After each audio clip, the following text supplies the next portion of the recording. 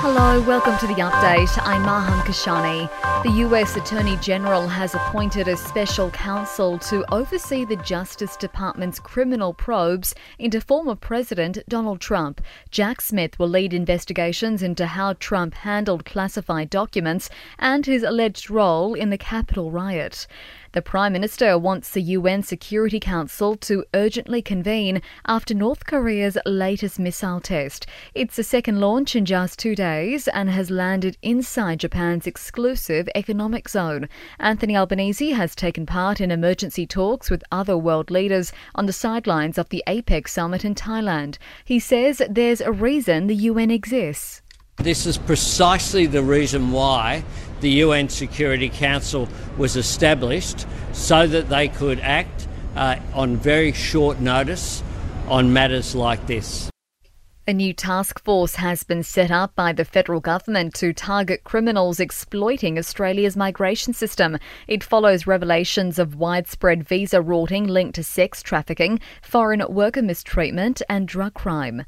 A North Queensland pilot has been found guilty of fraud after chartering flights for members of Qatar's Australian Party without a licence. Josh Hock chartered flights illegally between 2011 and 2015. He'll be sentenced on 13 charges next week.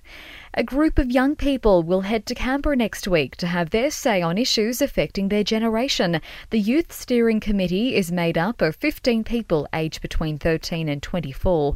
Youth Minister Anne Alley says the group will decide how they want to engage with the federal government. I think that's one of the ways in which we'll ensure that it's not just a tokenistic representation or just a group of young people who get together and talk, or that it's just something that doesn't have substantial outcomes. And travellers venturing abroad over the festive season should prepare for fully booked flights and little flexibility. Forecasting by Flight Centre Travel Group shows that global aircraft seat capacity will remain 15% below pre-COVID levels until at least next year.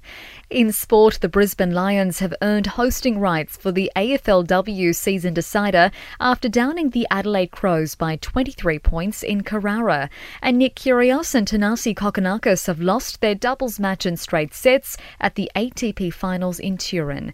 In entertainment news, Ticketmaster's handling of sales to Taylor Swift's upcoming tour is being slammed by the pop singer as excruciating. Demand for her concert tickets this week overwhelmed the website.